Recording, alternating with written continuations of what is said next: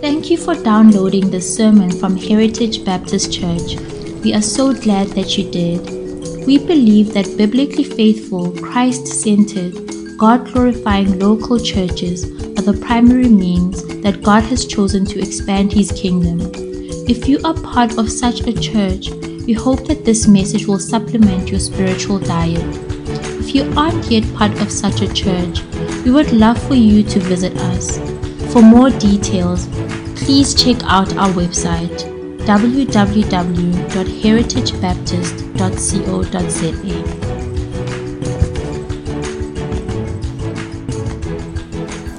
The story carries on here from what had happened in chapter 13. Chapter 13, David had tried to bring the Ark of the Covenant to Jerusalem, but hadn't done it in God's prescribed way. And Uzzah had tried to catch the ark as the oxen stumbled and the cart wobbled and the ark began to slide off.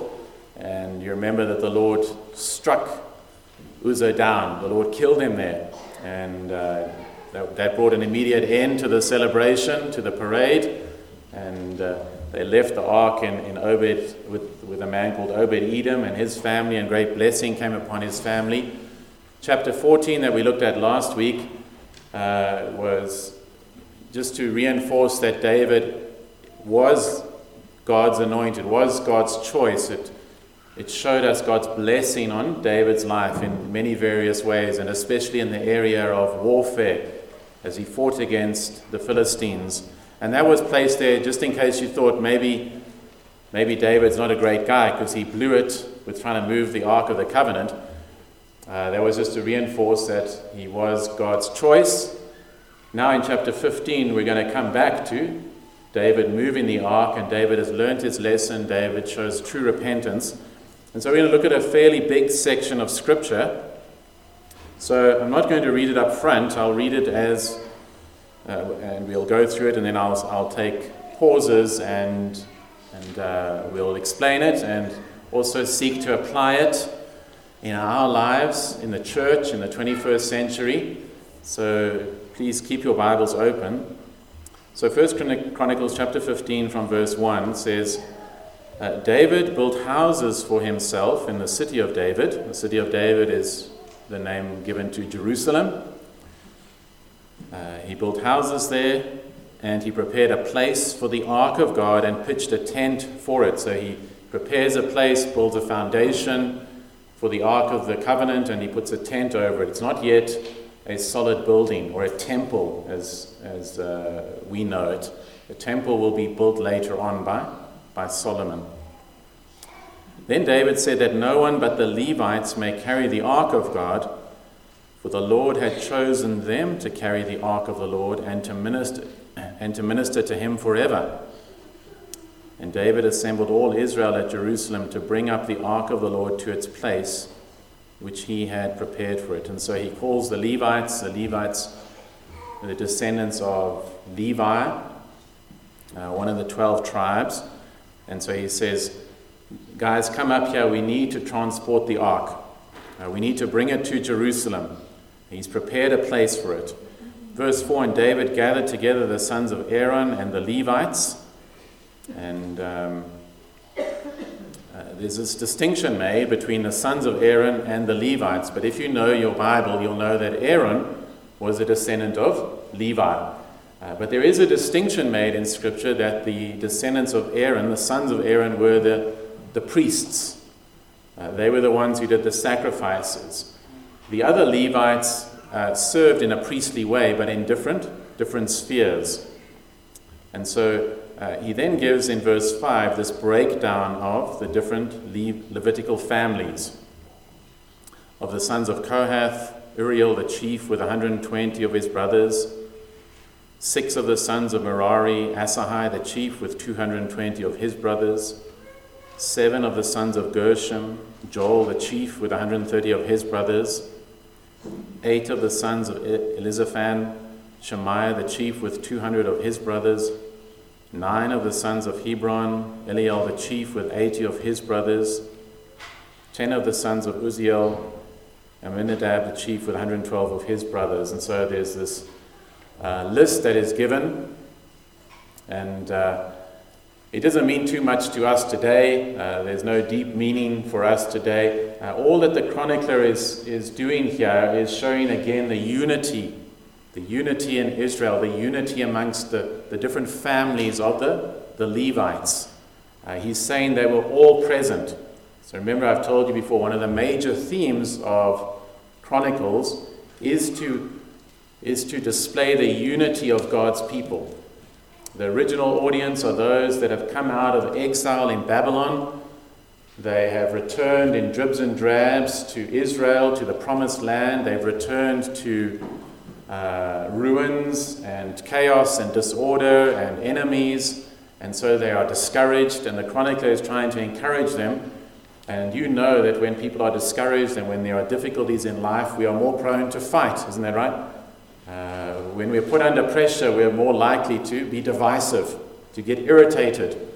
Ask any parent when there are pressures and this child is sick and this is happening here and there's financial pressures and all of those things, they're more likely to be grumpy and aggressive. And that's what's going on. And so the chronicler is trying to show, no, there needs to be unity amongst God's people. And that's exactly the same today. There must be unity amongst God's people. Strive for unity, we're told to in the New Testament. We're told to bear one another's burdens, to forgive one another. Over and over again, we're told to forgive one another. There will be differences, cultural differences, ethnic differences, differences of personality, differences of style, all of those things.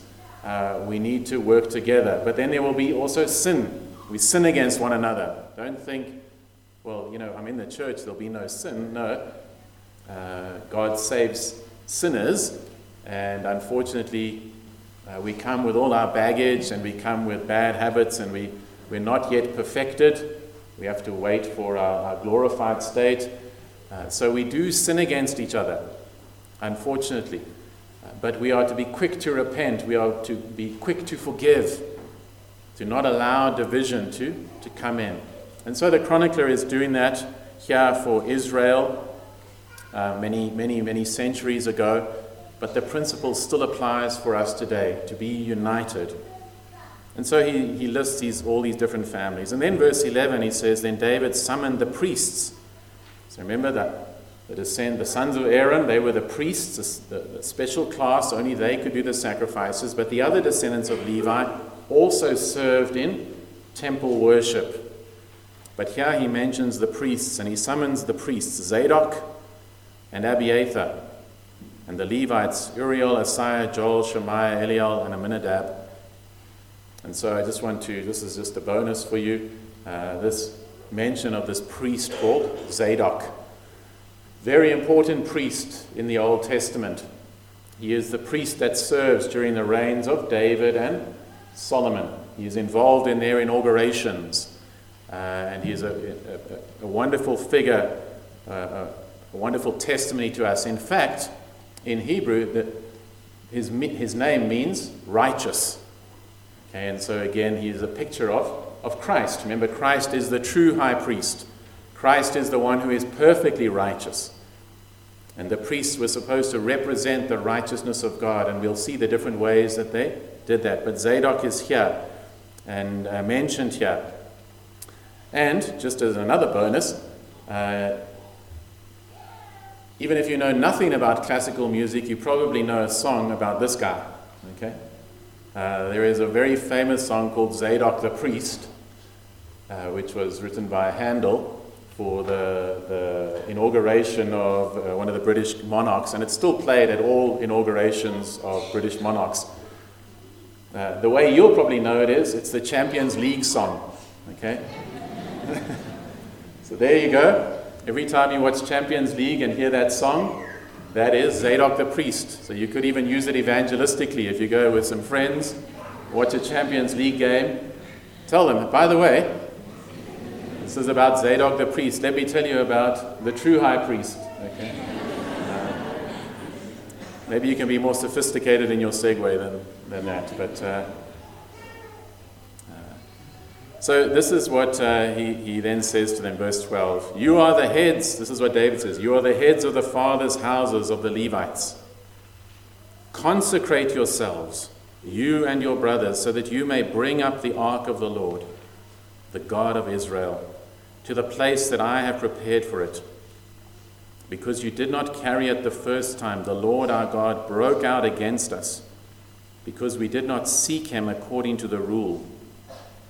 So the priests and the Levites consecrated themselves to bring up the ark of the Lord, the God of Israel. And the Levites carried the ark of God on their shoulders with the poles, as Moses had commanded, according to the word of the Lord. And so here we're given a bit of a recap. As I mentioned, the first time they tried, it ended in disaster, and David acknowledges the reason. He tells us why. Verse 13, because you did not carry it the first time, the Levites, the Lord our God broke out against us, because we did not seek him according to the rule. And so they were to bring this Ark of the Covenant. For those of you not familiar with it, it's a small box about 1.3 meters in length, about 80 centimeters wide and 80 centimeters high, covered in gold, and then it had a gold plate on top called the atonement seat, and then it had 2 gold angels or cherubims with their wings crossed over, touching each other. And that top part was seen as the throne of God. And within the ark, it was a box, within inside was the 10 Commandments. And as I said to you last time, it was a wonderful picture of the gospel. The law condemns. The law is good and right. The law is not bad. There's no problem with the law. The law reveals God's righteous and holy character to us. And so we do not believe, we are not anti-law here at Heritage. We delight in the law. That is what a Christian should do. When God says, honor your mother and father, to not blaspheme, to not steal, to not commit adultery, to not covet, those are good things. God is not trying to defraud us or rob us or stop us from having a good time. He is saying, I want you to know joy and freedom. This is how you need to live, to experience that. But if you're honest with yourself, you know that you fail. You break those commands in thought, in word, and in deed. And so the law condemns us. We should be imprisoned, eternally damned. We should experience the wrath of God. We could not come into the presence of God, into this throne of God. And so the priest would come, and an innocent animal would have to be killed, and its blood taken, and the blood would be sprinkled onto the throne, so that the high priest could stand before God. Symbolizing again, the only way we can come into the presence of God is if there is a sacrifice, a blood sacrifice, if atonement is made, atonement for our sins, if the fine is paid, if the price is paid. The good news, in Christ, the fine has been paid, and so we can approach God. In fact, the writer of Hebrews is quite stunning. He says we can approach the throne of grace with boldness, not even just groveling on the ground, but because of Christ, we can come to God with boldness. We are his children. We belong to him. Just as my children can come to me, not groveling. Sometimes I would like them to do that, but they can come to me. We can come to our Father because of Christ. And so David says we need to bring this ark to Jerusalem. Jerusalem is the capital city. God's throne needs to be there. And David acknowledges his sin. Remember why Saul was killed early on in Chronicles? He did not seek the Lord. In chapter 13, David did not seek the Lord. Look what he says here. Because we did not seek him according to the rule. We did not come to him the way he had prescribed. God says, when you come to me, this is how you come. And that hasn't changed. God still tells us how we come to him. We must come with humility, contrite hearts, repentant hearts, hearts full of faith and trust. Because he is the King, he is God. He tells us how we come to him. And so maybe you've wondered, what's the difference between Saul and David? Because here we read, David didn't seek the Lord. Isn't that why God killed Saul? Well, if you go through the life of Saul, you go through 1 Samuel, and then the life of David in 2 Samuel, you'll see the difference between the two of them is not that David was a good guy who never did bad things. That's how most of us think. We think good people go to heaven and bad people go to hell. That's what we think. You need to be a good religious person, go to church, give your money, pray your prayers. Just be an all-round good person, a nice guy. Okay? Then you'll be okay. No, you've never read the Bible then. Okay? And I teach my children this a lot because I don't want them to be self-righteous Pharisees. The difference between believers and unbelievers isn't, well, these are good guys and these are bad guys. Because, of course, then, what would the implication be? We're the good guys.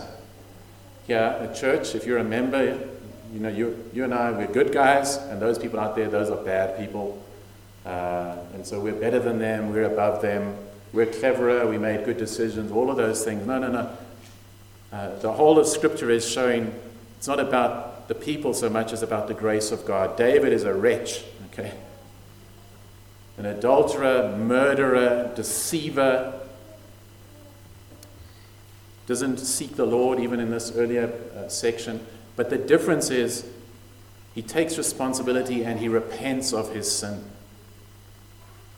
What is the difference between believers and unbelievers? A believer is someone who acknowledges their sin. I am unworthy. I am no better than anyone else. I don't deserve all I deserve is judgment. And so you then cry out to the Lord, Lord, have mercy upon me. You look to Calvary, the price that was paid on our behalf. And David acknowledges it. Yeah, publicly, he acknowledges. Didn't seek the Lord. But he repents. And you see this in the life of David. That's the difference. It's not religion, it's not all these other things. It is the person who will humble themselves, acknowledge their sin, take responsibility for their sin, and cry out to God to have mercy and entrust your life to Christ, who took the place of sinners and rose again on the third day. And so David does that. And again, the chronicler is showing us a picture of how Israel, how God's people is supposed to behave. When they do sin, they are to repent. And so he says to the priests, he says, go and consecrate yourselves. You see that there in verse 12? Consecrate yourselves. Verse 14, so the priests and the Levites consecrated themselves. And so we're going to spend some time looking at the priests. There were three things really about priests that separated them. They were called, they were consecrated, or cleansed is another word you could use, and they were clothed. Called, consecrated, clothed. And so they were called by God. The Levitical line was called by God. When we come to the New Testament, maybe you don't know this, but if you're a Christian, did you know that you're also a priest? It's not like the Roman Catholic Church or the Anglican Church that has priests. In the New Covenant, all true believers are priests. You don't believe me? Shame on you if you don't. 1 Peter 2 verse 9. But you are a chosen race, a royal priesthood, not only priests but kings, royal, okay? Kings and queens, a royal priesthood, a holy nation, a people for his own possession, that you may proclaim the excellencies of him who called you out of darkness into his marvelous light. Now maybe you're thinking, well, he's talking about the Jews. No, the next verse says, once you were not a people, but now you are God's people. Once you had not received mercy, but now you have received mercy. This is not ethnic, this is all of God's people now, a royal priesthood. And so the lessons, the principles taken from the Old Testament priesthood are now to be applied to us as God's people. If you're a Christian, you were called. There was a special call on your life. There was an effectual call on your life. An irresistible call. Maybe for some of you that testimony is more dramatic than others. It was a radical shift. Maybe for others it was gradual. scriptures, John 3, the Lord Jesus uses the example of being of birth, of being born. I have 3 children, and every single birth was different. Okay? And that's the way salvation works as well. There's no one size fits all. It's different, and it's wonderful. That's why read the testimonies as they're sent out on the newsletter. Rejoice with the angels at God saving people. It's a glorious thing. If you're a Christian, you have been called by God. What an incredible privilege. The priests were to be consecrated. The idea here is to be cleansed or set apart or sanctified. Maybe that's a word that you're more familiar with, to be sanctified, set apart now for holy use. Exodus chapter 29, the Lord gives all the details. There had to be animals killed. They had to be washed. They had to go and wash themselves. It was a picture of purification. They had to be cleaned. They had to be consecrated. Now they belong to God. And every time they were serving in the temple, they had to go and clean themselves. In fact, the Lord says, if you don't clean your hands and your feet, I will kill you. Okay? They had to go and wash themselves. Now, how does that apply to us again? Does it mean every time we come to church we must wash our hands and our feet? No. Remember, those are physical pictures that are pointing to something much, much deeper. The scripture says that we've been washed by regeneration of the Holy Spirit. If you're a Christian, you have been set apart. Now, even with the priests, there was an initial setting apart. The moment when they were ordained, I think probably at the age of 30, if I remember correctly, they were washed in a special way. But then every time they served, they had to be washed again. And so it's the same for God's people. When you were saved, you were set apart. You were sanctified. There was something that happened here. In fact, Paul can say this in 1 Corinthians 6, verse 9. He says, "Do you not know that the unrighteous will not inherit the kingdom of God? Do not be deceived, neither the sexually immoral, nor idolaters, nor adulterers, nor men who practice homosexuality, nor thieves, nor the greedy, nor drunkards, nor revilers, nor swindlers will inherit the kingdom of God." And such were some of you. That was your identity. That is what defined you. But you were washed. You were sanctified. Notice Paul is not generally, when we use the word sanctification, we mean growing in holiness. But the Bible uses it in both ways. It also refers to the fact of your salvation. You were set apart at salvation. You were washed at salvation. You were sanctified.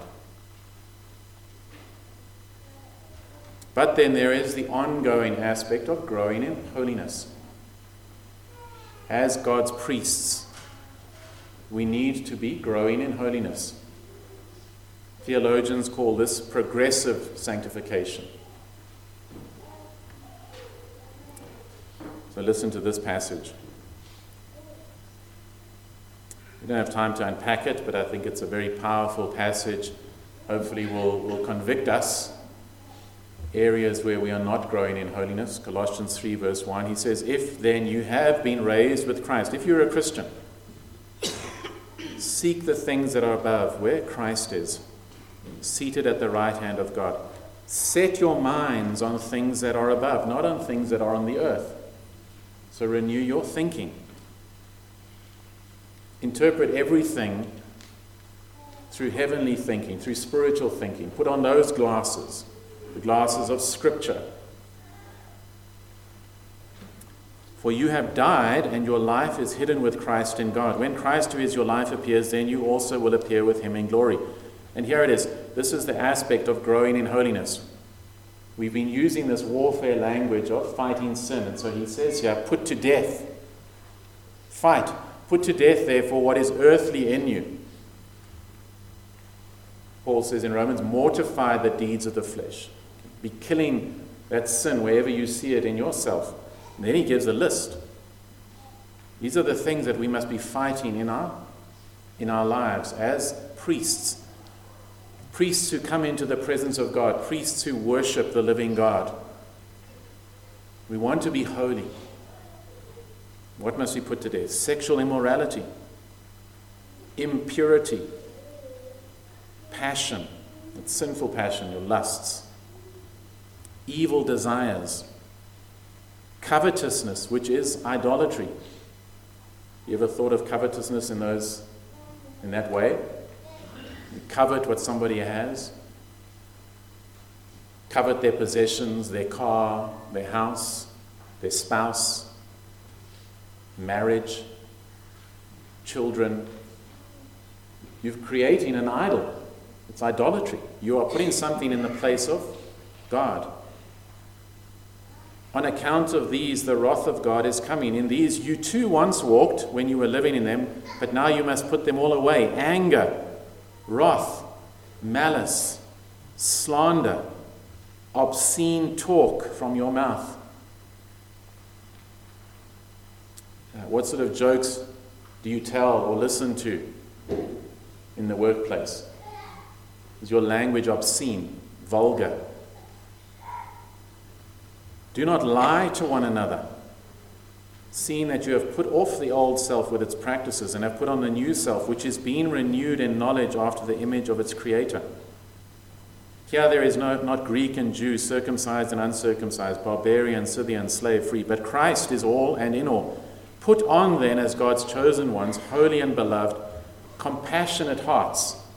Are you compassionate? Caring for others? Kindness, humility, meekness, patience, bearing with one another, and if one has a complaint against another, forgiving each other, as the Lord has forgiven you. So you also must forgive. And above all these, put on love, which binds everything together in perfect harmony. And so the Old Testament priests were called, they were chosen by God, they were to be consecrated, set apart, washed. But it was all external. You read the history of Israel, there were priests who were set apart. They went through the washings, but their hearts were far from God. They hated God. That's not possible for us now. If you're a Christian, you are truly washed.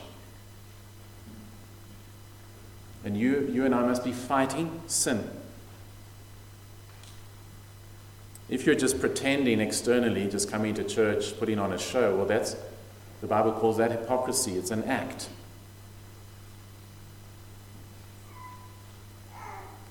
And so we are to put off sin, be fighting it wherever we find it, growing in holiness, in sanctification. We are set apart. We are the priests, God's priests, to serve one another, to serve Him, to intercede for one another. And the third one is they were clothed, and we'll come to that a little bit later on. Verse 16, David also commanded the chiefs of the Levites to appoint their brothers as the singers who should play loudly on musical instruments, on harps and lyres and cymbals, to raise sounds of joy. Isn't this wonderful? If it's too loud, you're too old. Okay, that's what I've heard. Here they're told to play loudly. They're told to bring all these instruments to raise sounds of joy. And so there is this wonderful picture as you read through this passage of God's people gathering and loudly worshiping Him with all these different types of instruments, praising the Lord with joy. And this is one of those things, remember we saw last week, when we read the Old Testament, there are these strands that we want to follow through to the New Testament. So as I've just mentioned, with the warfare language, we looked last week at 2 Corinthians 10, Ephesians 6. We saw that we are no longer to fight against people. We're no longer to go and kill people who reject Christianity. But we are to fight sin. We are to fight ungodly philosophies. We are to evangelize. Those are all terms that are used or described with warfare language. And the same with sacrifices. We no longer sacrifice animals to the Lord. We are to give our lives to the Lord, and there are different ways that we sacrifice. But then there are other things where it continues, and one of them is worshiping the Lord. Singing and worshiping the Lord and praising God, that continues into the new covenant. That's what we've just done a few minutes ago. We were singing loudly, I hope, to the Lord, praising God, rejoicing.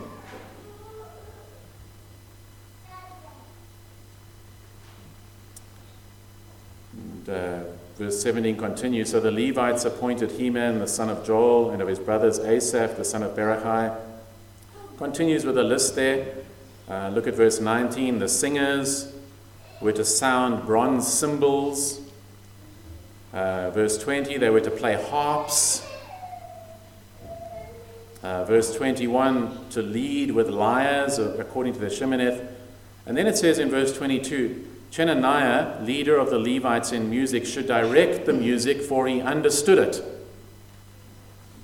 Okay, and so there is this idea that leadership in different spheres is given to those who understand or who are skilled in it. So maybe you're wondering, where should I serve in the church? Well, it's according to your giftings. As God's people, all of us have been given spiritual gifts. Different gifts are mentioned in Scripture: administration, hospitality, teaching, caring for one another. All of these things are mentioned in Scripture, but it's not an exhaustive list. There are many different types of gifts that are given. So if you're wondering where to serve, if you are really uncomfortable greeting people, don't volunteer for the welcome team. Okay? That's probably not where you should be. Okay? If you're like me, who has no ability to play a musical instrument, it would be foolish of me to volunteer to join the music team. Okay? Even if it was just to play the triangle or something like that. I'm sure I'd mess that up as well. So this is just notice how practical this is. Sometimes when we come to Scripture, we just think it's esoteric and it's all super spiritual and up here. But over and over again, you just see how practical God's Word is.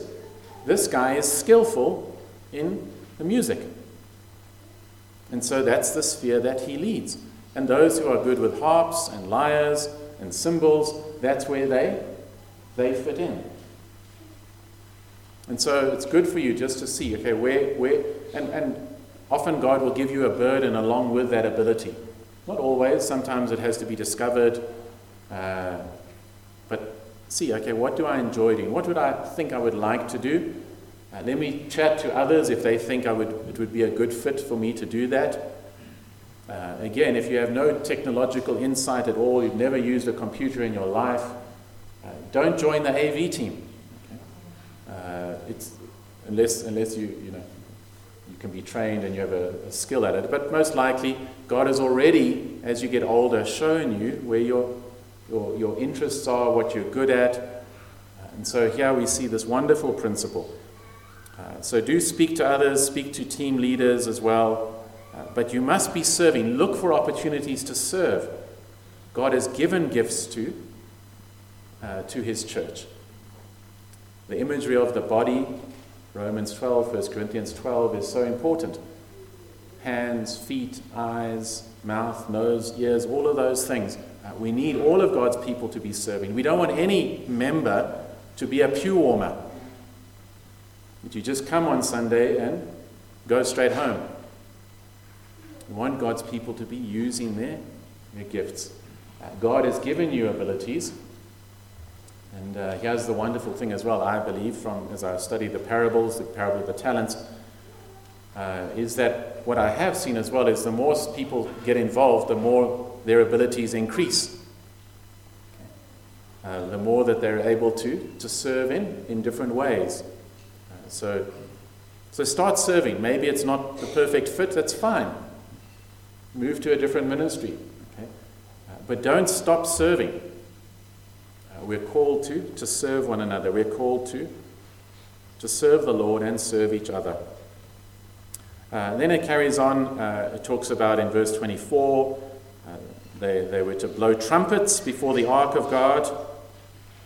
Obed-Edom and Jehiah were to be gatekeepers for the ark. Verse 25, so David and the elders of Israel and the commanders of thousands went to bring up the ark of the covenant of the Lord from the house of Obed-Edom with rejoicing. There it is again. It's all done with joy as they seek to worship the Lord. And because God helped the Levites who were carrying the ark of the covenant of the Lord, they sacrificed 7 bulls and 7 rams. And so this picture of completion, 7 is the number of wholeness or completion. 7 bulls and 7 rams are sacrificed. Verse 27, David was clothed with a robe of fine linen, as also were all the Levites who were carrying the ark, and the singers, and Chenaniah, the leader of the music of the singers. And David wore a linen ephod. And this is quite remarkable. This is something I learned this week. So I have to go and change all my recordings from the last 20 years, all the error that I've preached.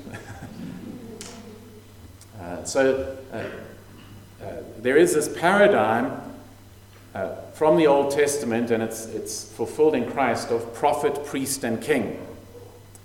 And so these are the 3 offices where someone who fulfilled any of them was anointed to fulfill that office: prophet, priest, or king. And I've always said that nobody ever had all 3 until Jesus Christ. We know that David was a king, obviously. And we're told in Acts chapter 2 that he was a prophet.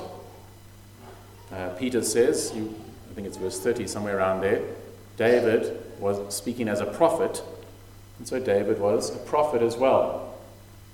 But here the commentators show that he is even dressing as a priest and is involved in priestly service here. Not in its fullness, but in a secondary way, he points us to the Lord Jesus Christ. David here symbolizes Christ. Notice I mentioned the special clothing that priests received. They would receive this pure white linen clothing. And it was to symbolize, they were supposed to symbolize purity and righteousness. And then they had on this breastplate that had the 12 stones, precious stones on the front. And it symbolized again how they interceded and represented the nation of Israel, all 12 tribes. And then they had a turban and they had a gold band. Whenever metal was used, it was gold. Gold in Scripture speaks of purity. And so this white clothing and gold and precious stones, the idea was that the priests, as they represented God's people, also represented God to the people. They represented the holiness and the beauty and the majesty of God, that God is pure. And even on the golden headband it said, "Holy to the Lord." Now if you're a Christian, you are a priest. We don't have a uniform. So generally if a church gives you a uniform, stay away from that church. Okay? It's a cult. It's striving for external conformity apart from heart change. Okay? And of course, external conformity is easy to achieve. You can just go join the army. That's how they work. That's how cults work. But God calls us for something much deeper. He wants heart change. And so we don't wear, white linen dress type thing. But in Christ, we have robes of righteousness. Isn't that right? The Scripture, the New Testament says that. We are clothed in Christ with His righteousness. We are set apart. We belong to the Lord. If you are a Christian, your sins are covered. They are dealt with. Remember the Lord says, "Come, let us reason together. Though your sins be as scarlet, they shall be as white as snow." That's your identity in Christ. You are clothed with the righteousness of Christ. Your filthy garments, stained with the blood and the vomit of your sin, was placed on Christ at Calvary. And he was treated as you and I deserve to be treated. And his perfect righteousness, his purity, absolute purity. Isn't it? It's a wretched thing, isn't it? When you see something beautiful being defiled. When you see, maybe it can just be something as somebody spray paints a beautiful vehicle. Someone defaces a great work of art. But that's what our sin does to us. We are made in the image of God, and yet in our sin, we are filthy. We deface the image of God.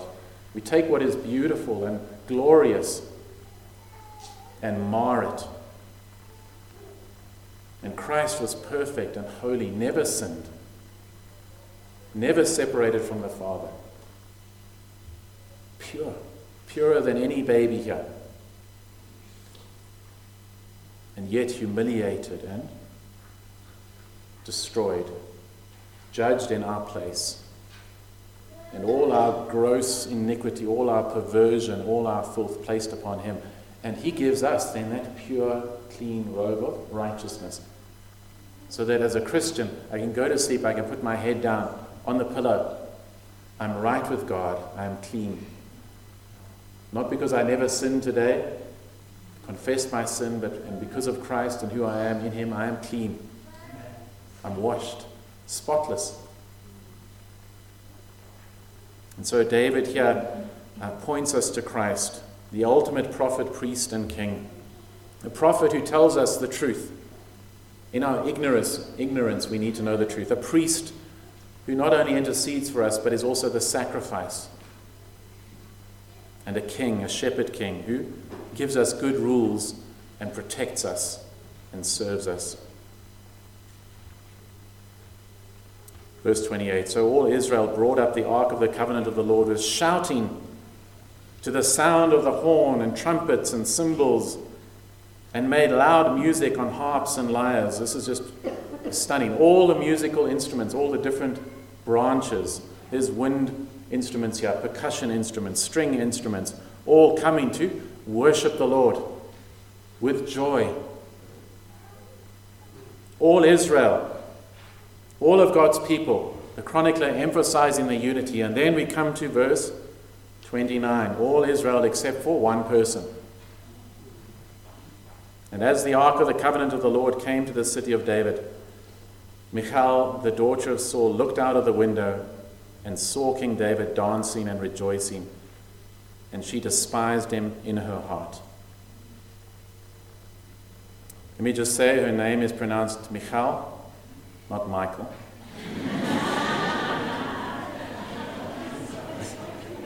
I've heard people pronounce it Michael. Michael is the most masculine name you can find.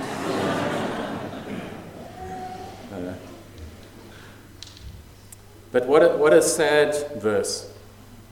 The whole nation is rejoicing. There is loud music. There is dancing. There is all these instruments praising God. Everyone is full of joy and adoration and worship. It's a picture of what the church is to be. The redeemed people of God. One pastor says, if this is how they behaved, how should we behave? We have so much more in Christ. And here there is one person, Saul's daughter. She looks on David and she despises him. She looks on the dancing and the rejoicing. She despises it. The parallel account in 2 Samuel 6 says she mocked David. She said, how could you humiliate yourself dancing with the common people? You see, she was the daughter of a king. You don't, as nobility, you don't hang around with the plebs, the hoi polloi. That's how the world system works. But of course, our Savior enters into our suffering, comes into this world and does not take a place of prominence in Rome, but comes to a little backwater in the Roman Empire, a little village, works with his hands, associates with the common people, the powerless, the weak, the rejected, the forsaken, Gentiles, Samaritans, children, women in that culture rejected, looked down upon. There's a wonderful, I was chatting to Pastor Lelo during the week, that the passage that we looked at with Uzzah broke the rules, didn't he? He thought he was cleaner than the dirt, that he could stop the ark. And maybe there's some of you who think, yes, people who break the rules should get what they deserve. You look down on that. Then you read the story a few chapters later of Michal, and you're like wondering what's wrong, because I don't like dancing. You don't need that stuff. Your heart is like hers. You look at David, you look at everyone rejoicing, you don't get it. Maybe there's others of you that say, no, I can understand why God is upset with Michal. She didn't enter in and worship the Lord, but I can't understand the story of Uzzah. That doesn't seem fair to me. You see how the scriptures, no matter where your heart leans, will challenge you. If you're a legalist, it will challenge you. If you're licentious, it will challenge you. It will confront you on all of your sins, wherever you are. But what I want to say to you today is,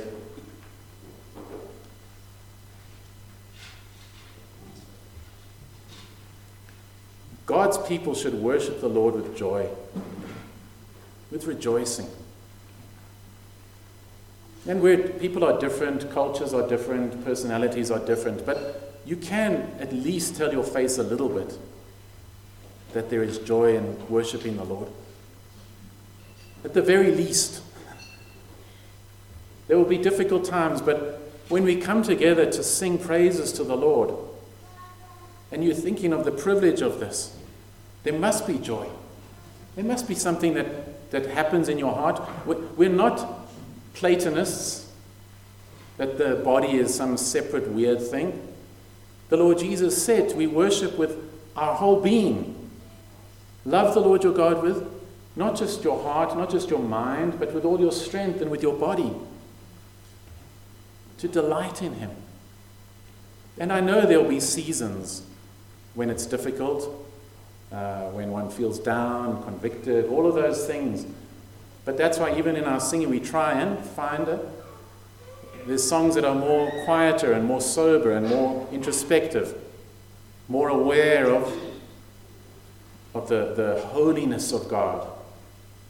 And then there's other songs where it's full of joy and vibrancy to say, I'm forgiven. My sins are washed away. This is giving us, how are we to come to God today? Still with humility and joy. Praising Him, using all the instruments that God has given us to worship Him, to make a joyful noise to Him. And if you find you can't come to church with joy, then consecrate yourself. Before you come, meditate on the promises of God. Meditate on who you are in Christ.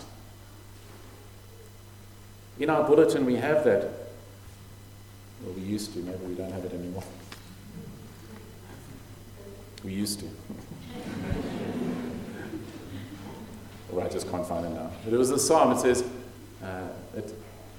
how the psalmist delighted when they said, come, let us go up to the house of the Lord.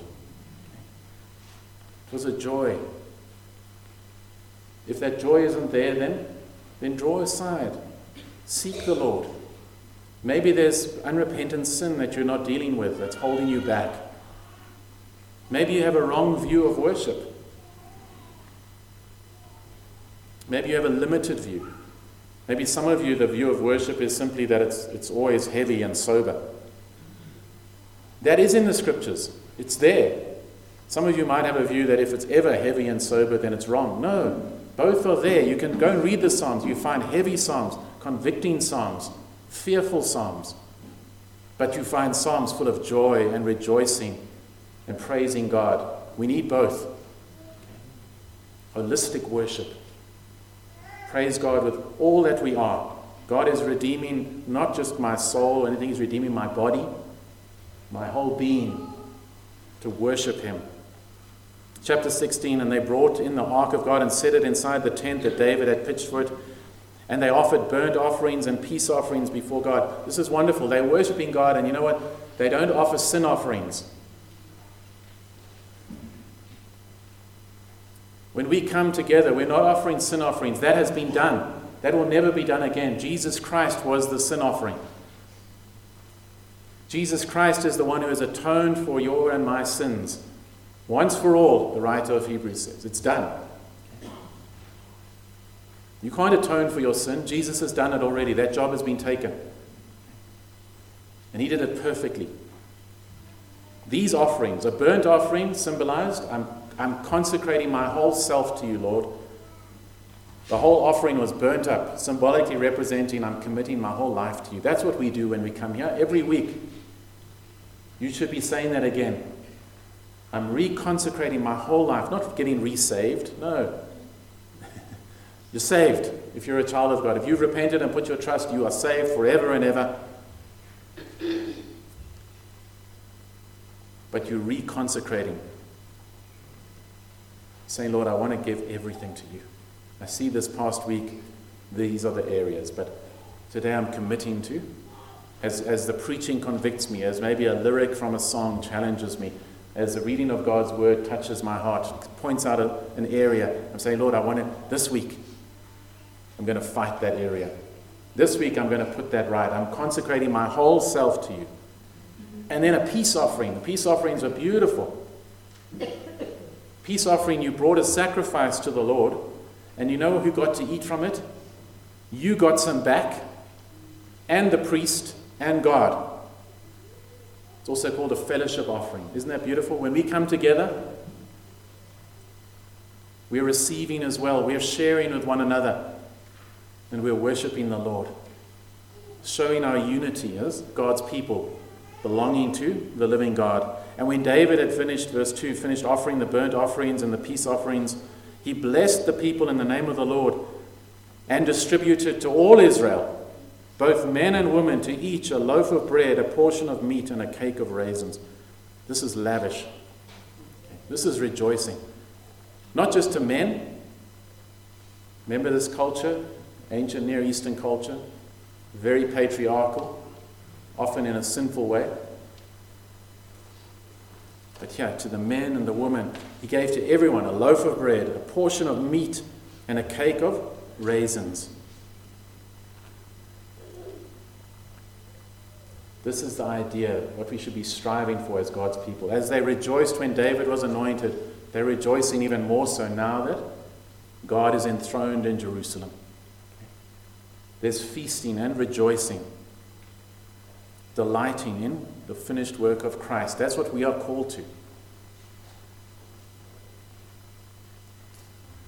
We're going to have next week church gathering.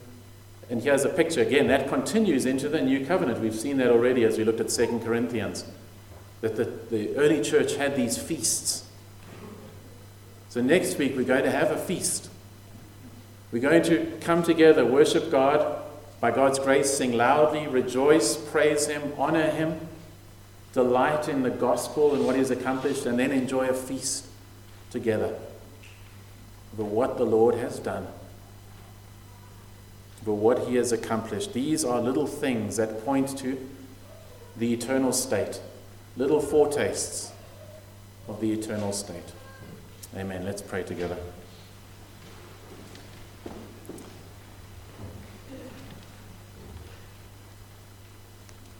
Father, we again thank you for this passage. We thank you for just the wholesomeness of this passage, Lord.